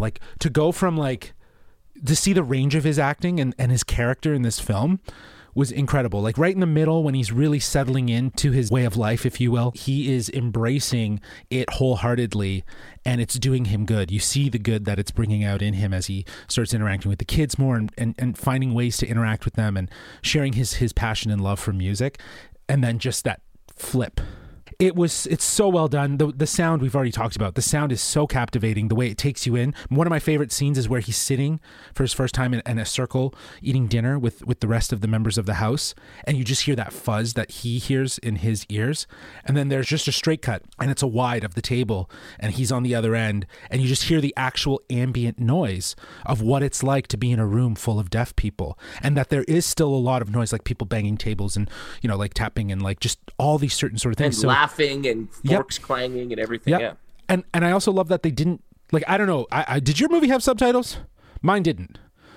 So the way that they used subtitles was very purposeful, right? So very purposeful from the sense of as the character grows and learns more and more, then they start introducing more and more subtitles. So that's just to help us as the audience feel even more, just like the sound design does. I think that was such a great choice. Exactly. And so that to that point, the fact that they didn't have subtitles running for when people were communicating, it just put you in that space so much more and really trying to figure it out. You were in that journey with the character. So bravo, this movie 100% deserves to be on this list of best pictures. Yeah, I want it to, I really do want it to win. It's such a really beautiful film, and it does one of those things, as I said, that it just, anytime a movie that can sort of put its audience in a place where they're able to take away and learn more about, you know, another culture,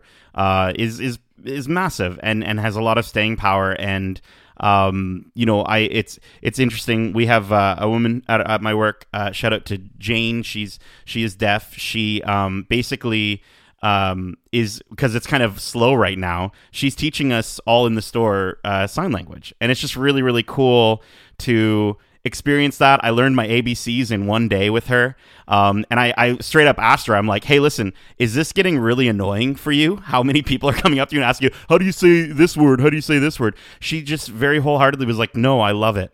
I love it because I'm able to connect more with you guys, and that's the message of this film for a big chunk of it. And I love the way that it ends in a way that you don't expect it to, and I think it's just so good. No, he sits still. He actually sits still, right? Like he took. Right, so I think that's a very point moment because he's taking in now something else of life. Not only just that, I mean, we've spoken about the character's journey into deafness and how he progressed with that. I also thought this was a very poignant touch on addiction. The whole time I was watching it, and he felt like an addict in terms of how he was trying to get money to get money for his cochlear implants. Yeah, and I was on edge, thinking, please don't use, like, you've been clean for so long. I really don't want that. And that wasn't even a focal part of the film, but the character was so fleshed out that you automatically cared about it. I believe Riz Ahmed actually learned American Sign Language for 4 months, lived with a deaf community in order to nail this. Again, similar to Olivia Colman, I know Riz Ahmed from a British film called Four Lions, which is a mockumentary comedy about the 4 world's worst terrorists. If you've not seen it, watch it. It's a trip, especially if he becomes an Academy Award winner on Sunday.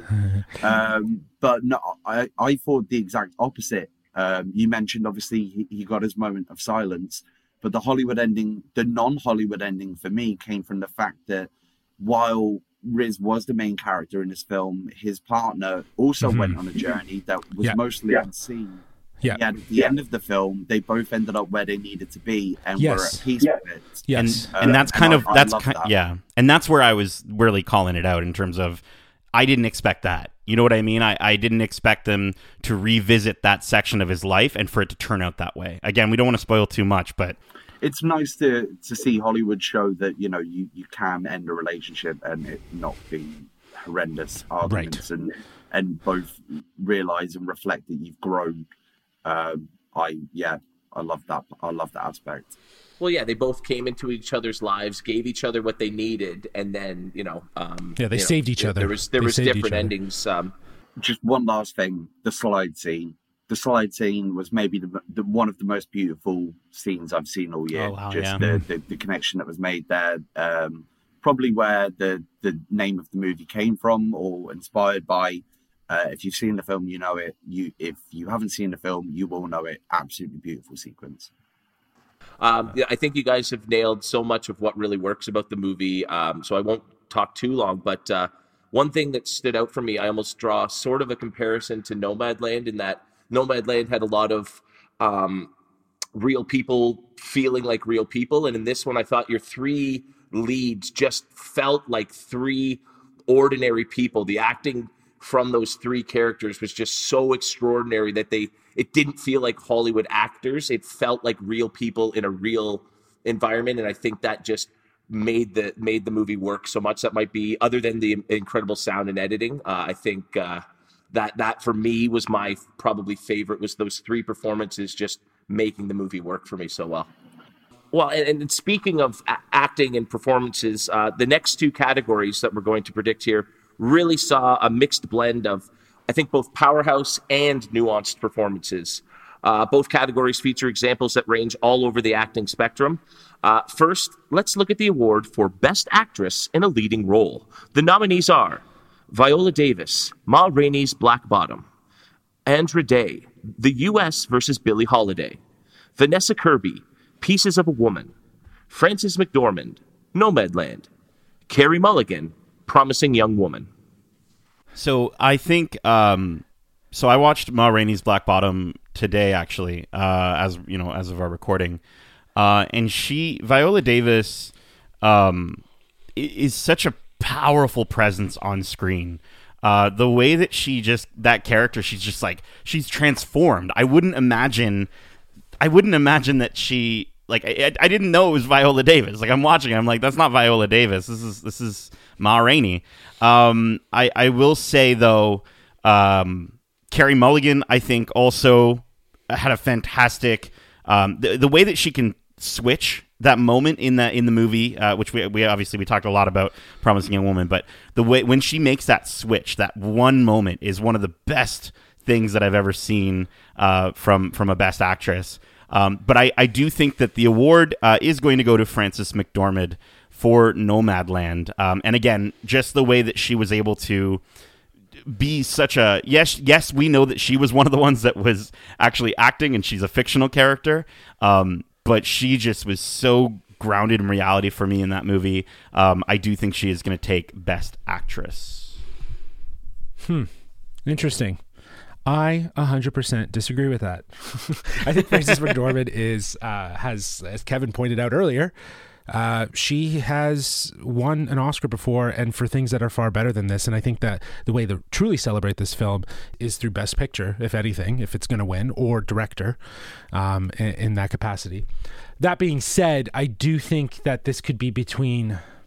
Like, I haven't seen Andrea Day in The U.S. versus Billie Holiday.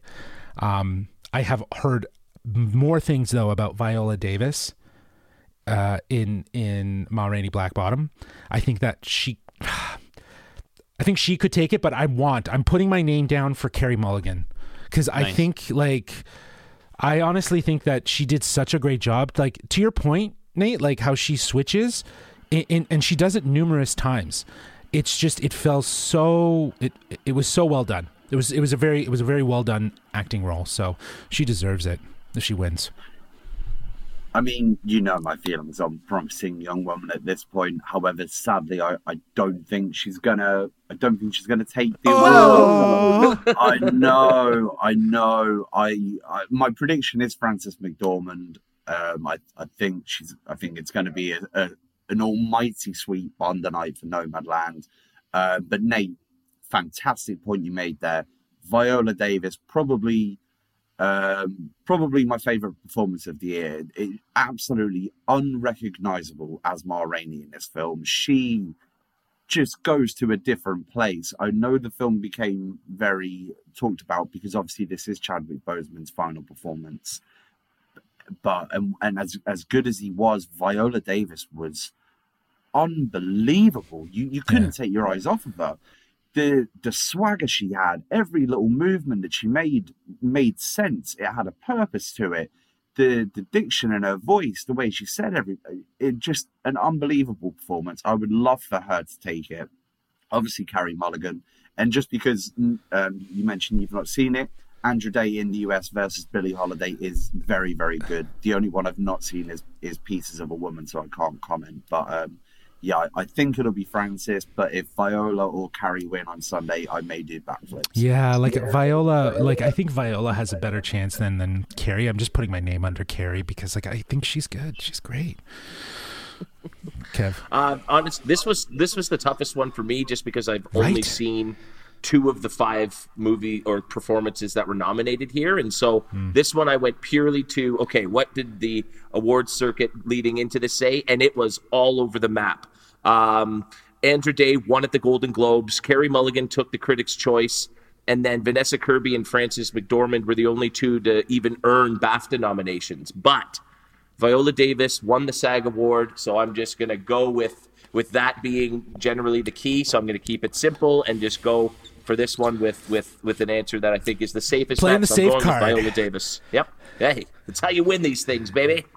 All right. True. Let's move on to our next category, and these are the nominees for Best Actor in a Leading Role. The nominees are Riz Ahmed for Sound of Metal, Chadwick Boseman for Ma Rainey's Black Bottom, Anthony Hopkins for The Father, Gary Oldman for Mank, Stephen Yeun for Minari.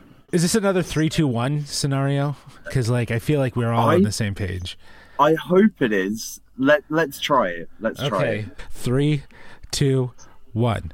Anthony Chadwick Hopkins. Boseman. No, sorry. I disagree. think so. I just think that's how the Academy tends to do these things. I think this is a notable reason to do it, obviously, as well. I feel like an asshole going against that, but I want Anthony all day long, Mike. I want it to be Anthony Hopkins all day long. Before I watched The Father, I was certain it was Riz Ahmed. I thought the dedication that he put into the role, the frustration that he showed, he was fantastic.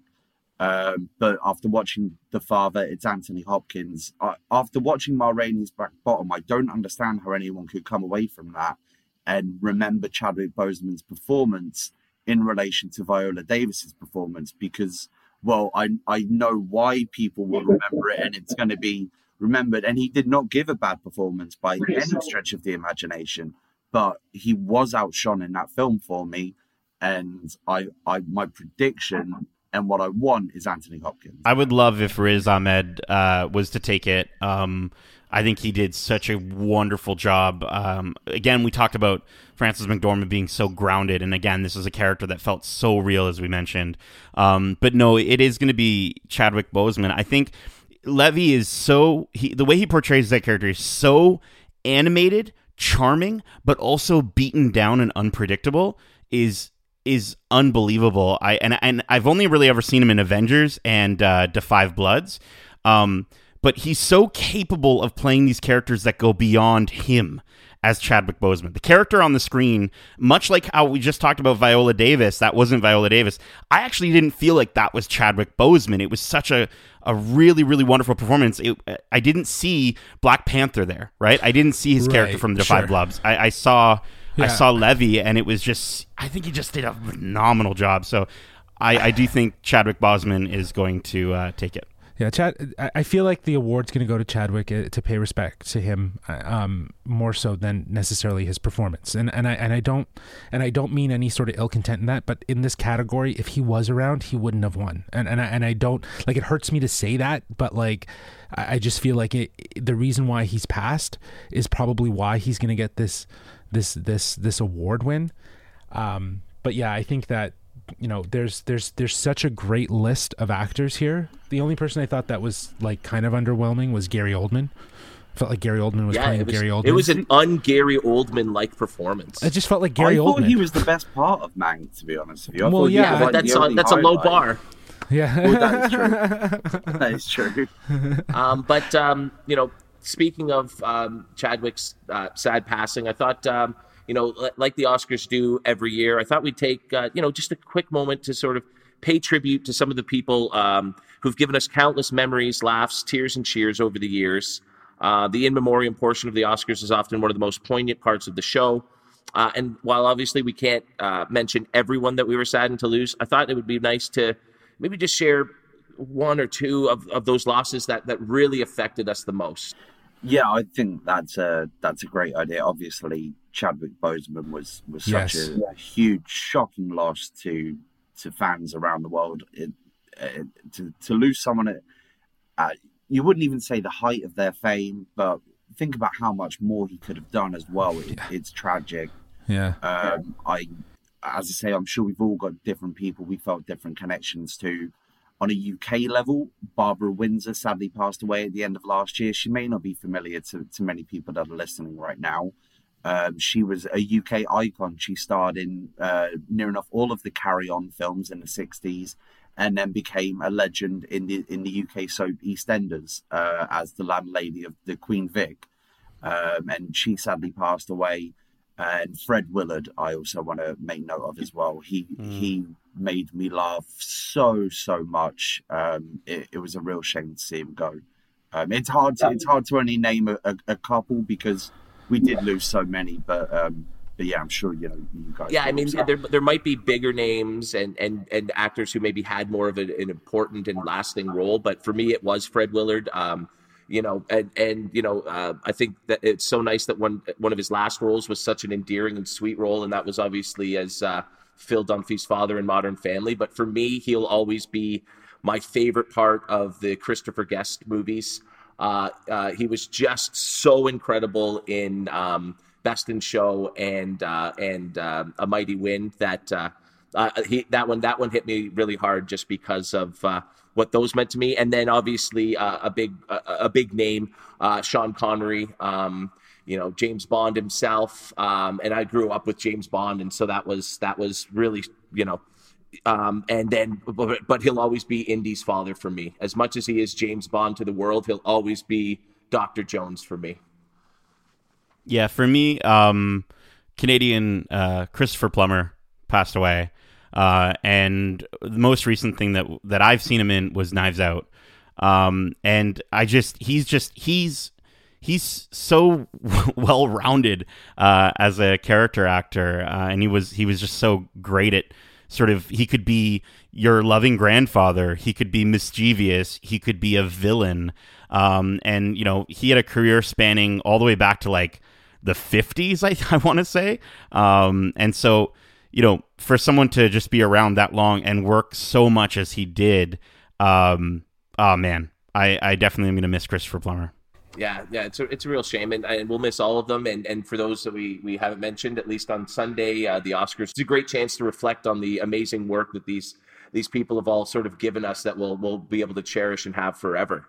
But let's move on to our final of the Oscar nominees. And honestly, I did it in alphabetical order, but I am very happy that I've saved the best for last.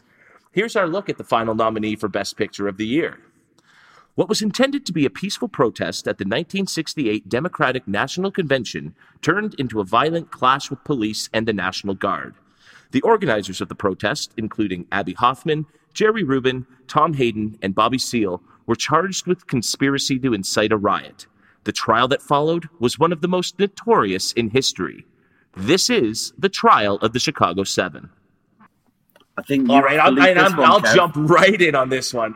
This was the movie I was looking forward to most this year, and it didn't disappoint me for a second. I was hooked. I was sucked in, and I was absorbed in it from start to finish. I think the pacing of this movie is just absolutely incredible. It's just frantic. It's boom, boom, boom in your face the whole time. And, I know, Justin, you were saying that has a lot to do with editing, and I'm not going to say it doesn't, but I also think every second of this movie feels like it's filled with a piece of dialogue, and not just dialogue, but Sorkin dialogue. And so I really just think that it's that dialogue that carries this 2-hour runtime, makes it feel like it's about 45 minutes. And then on top of that, you get these incredible performances. Jeremy Strong is so good as the doofus sort of stoner hippie. Sacha Baron Cohen turns in my favorite performance that he's ever done. I just thought it was so, for somebody who's so loud and bold and outrageous most of the time, it was the subtlety of the performance that really connected with me. I hate when a British actor can't do an American accent, and Eddie Redmayne had such a convincing, he felt real and authentic. And then Mikey mentioned it earlier. I just think Frank Langella, he's the best villain I've seen in a movie in years, and that all just culminates in. I mean, it's not historically accurate, but none of Sorkin's sort of biopic or sort of historical movies are. He fantasizes, he fictionalizes them in a way that he does. Yes, and I love that about it, because it was in looking, what actually did happen, that I learned more about the case, and so at least it led me to find out more about it. And so I just think top to bottom, it was my favorite movie of the year, and it is the only Best Picture nom that I'll ever watch again, probably, and I've already seen it 3 times. So, wow, yeah, I think this was probably it's a very underwhelming movie from Aaron Sorkin, in terms of it just felt safe, and like the whole film kind of feels like, obviously it's trying to do the right thing about sharing a little bit more about historical moments in the past and the relevancy of certain people in those moments. But like, I feel like he did this so that he could get like, it into the Oscars. It just feels very contrived. It didn't feel like it was as intentional as some of his other films that he's done. And I get that, taking on the task of being a writer and a director, and that desire to probably want to do that. You want to see your work in the best representation, and I don't know. I just feel like this could have been directed by someone else better, and his words would have still mattered and been as impactful. And maybe then, and still have the same characters and the same actors. It would be really interesting to see what the film could have looked like. I don't know. It makes sense why it's in Best Picture though, for its historical references. But I don't know if it doesn't even deserve a nom for Best Picture. I don't think so. Nate, you got to talk before I get angry here. Yeah. Hold on, Kevin. I'm holding you back. Don't. I felt with Trial of the Chicago 7, I understood the movie so much more than I thought I would going into it. Maybe I'm not the smartest cookie in the bunch here, but Mank I couldn't follow at all. I could not follow at all what was going on for the majority of the film. And it was just felt too, like, they were just, the way they were writing, I get why they were writing that way. But Trial of Chicago 7, like, I feel like Sorkin, there was the opportunity to go that route of sort of writing it too smart. But I don't think he did. I think he did it at a level that audiences could understand, and in a way that I think it's absolutely deserving of being in Best Picture. I really enjoyed it. It was a nice surprise. But we'll get to whether it wins or not. But yeah, I really like Trial of the Chicago 7, and it's a movie that I've thought about many more times since seeing it. Yeah, I definitely want to make clear I do think it is a deserving nomination for Best Picture. Kevin, I'm sure you correct me in this. I believe this is only his second featured directorial movie after Molly's Game. Is that correct? And then he's got one scheduled to come out next year. Everything else he's just written. Yeah, Molly's Game was his first directorial film, and it was awful. Which, I'm sorry, that stunk. That is my least favorite Sorkin anything, in my opinion. No, but it shows an improvement in his craft. And when you've got such a humongous ensemble cast, I mean, look at the names: Eddie Redmayne, Sacha Baron Cohen, Jeremy Strong, John Carroll Lynch, Yahya Abdul-Mateen, who I have to always shout out Watchmen whenever I get the chance to watch Watchmen. Yes. Mark Rylance, Joseph Gordon-Levitt, Frank Langella, Michael Keaton. And yet when you mention all of these actors in the context of this film, you remember the characters that they were, and you remember what part they played in the film. And to do that takes a lot of craftsmanship. It was a favorite of mine this year. It's not my favorite, but I was thoroughly entertained while watching it. As I say, touched upon Frank Langella, awful villain. Sacha Baron Cohen was tremendous. He fully deserved his nomination. I don't think it's the strongest of the pack.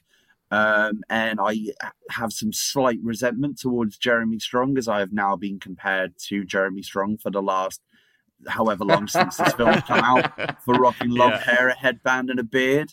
But yeah, well, you just take it with the territory. So if I threw an egg at you, would you catch it? I mean, I would catch it. Whether it remains intact or not, I don't know, but I would definitely catch it. I thought this was a fantastic film. Arguably, there was so many good performances, they all overshadowed one another. It's tough to pick out a one that really stuck out, because there were so many good performances, but a very well-deserving nomination for me. And as I say, if this is the way Sorkin is making movies with his second film, imagine what his third film, his fourth film is going to be like. Nate and Mike, we're still cool. Just we're gonna have to talk after the recording, I think, pal. Let's move on to the big award. Let's make our picks for the best picture. I think I know what the three of you won't be picking, and we'll see if you're shocked by what I pick. The nominees for best picture are The Father, Judas and the Black Messiah, Mank, Minari, Nomadland, Promising Young Woman, Sound of Metal, and The Trial of the Chicago 7. I think this is a 3-2-1. Probably. 3, 2, 1. Nomadland. Minari. Okay, there we go. Ooh, Somebody had to do love it. that. I love that. Yeah, Go, that Justin. was my should. That's my should win, but yeah. That or Promising Young Woman. Just for context, last year I chose Parasite, and that was very unlikely to happen. And honestly, this movie, it did everything right and everything poignant and timely. It was reflexive by looking through history. It was so well done. At the end of it, it's a big hug, like you said, Mike. It's a feel-good movie. And I think Hollywood and the Oscars tend to enjoy those kind of movies, like Minari, where it's insightful and it's forward, and it hits the right beats. And I feel like they're gonna give a movie like that versus Nomadland, which I know everyone else is saying, but I think that film can be celebrated in other ways of, having cinematic achievements. I don't know if it's best picture. I feel like Minari just takes it for me. Yeah, I loved Minari when I watched it. My should, I think, is Sound of Metal. I think Sound of Metal, as we've just gushed over this entire podcast, is just such a wonderful original story that does such a good job at bringing you in. And the acting in it is, again, incredible. It just does it does so many things right. And there's so many moments from that movie that I vividly remember. Whereas all of the other movies we talked about tonight, there's some moments, but there are more moments in Sound of Metal. That being said, I'm going with Nomadland as my pick. Again, for everything that I said earlier, for its craftsmanship as a film, for the acting in it, from McDormand, I think it'll take Best Picture. Yep, I agree. I think Nomadland's going to have a huge night. I think it's going to pick up a ton of awards. I think that's going to be the story of the night. The other story being how few Mank takes home, which is maybe the most Oscar bait movie to ever be created. My pure one, obviously, is Promising Young Woman. My dark horse pick is Minari. I would, again, be over the moon if it was either of those two, but I just can't look past Nomadland. It's been on a hype train for months now. I know. Yeah, it's there. It seems a given, doesn't it? It's going to be so bad land, and I think it's going to be for the idea of what the movie was supposed to be, rather than what it actually ended up being. I think there's so much of they tried to make this thing and it just didn't hit those notes for me personally. I think a lot of everybody who knows me and has heard me gush over Trial for the last 4 months would have guessed I would have picked that. That's I want to win. But as long as it gets the screenplay, I'm happy. The way that Minari hit me in an unexpected way, the way that it was honestly my favorite of the other 7. So I'm rooting for it, but it's just too obvious that Nomadland is taking it, I think. Yeah. Well, we'll see next week. We'll see. I can't wait. Certainly I will. can't wait. Awesome. Wow, guys. That was an incredible show. Thanks for sticking with me for this long. To our listeners who are still here, thank you so much for going on the ride with us. Hey, at least we're still only about half as long as an Oscar show actually is. Yes, so exactly. You got to give us some credit there, right? This is the in-depth Oscar podcast now. This is all you need to set yourself up. Yes, you only need, if you're going to listen to one to set yourself up for the big show, this is the one. Tell your friends. Let's wish good luck to all of the nominees. And let's thank all the incredible filmmakers responsible for providing us with entertainment during the lockdown, an otherwise, kind of challenging year. Gentlemen, thank you for your insightful contributions tonight. And I really look forward to finding out who among us is the smartest and snobbiest of film admirers. Again, we hope you enjoyed this episode. If you did, please be sure to subscribe to us wherever you listen to podcasts. And as always, be sure to leave us 5 stars. That is basically the equivalent of a shiny statue of a bald man with a sword. Whose picks did you agree with most? Which film do you think will take home the Best Picture award this year? Let us know via email at geekspickoscars@. Oh, no, that's not it. J-Law, where can our listeners reach us? They can reach us at wearegeekcentric@gmail.com. That's wearegeekcentric@gmail.com. That was good. I was like, what is he got an email? Mike, thank you so much for joining us. We always love you having on the show. Hey, we look forward to having you back on next week. Yes. Really quickly, because our listeners are getting familiar with you, but why don't you, again, let them know where to find you, and please let us know what you're working on or what you have coming up. Thank you very much for having me on. It's an absolute pleasure talking with you boys. I was honoured and privileged to be asked to come on. You can find me on the Lingering Around Up Next. We're a wrestling podcast, but branching off into so many different things at the moment. I host a movie show called The Other Guys, which streams exclusively on Twitch, Friday nights, 6:30 p.m. Eastern, 11:30 p.m. if you're in the UK. If you're in the rest of the world, unfortunately, work that out. My brain can't handle that time. And we do watch-alongs on Twitch, and there's the Up Next podcast, twitch.tv/Up Next podcast.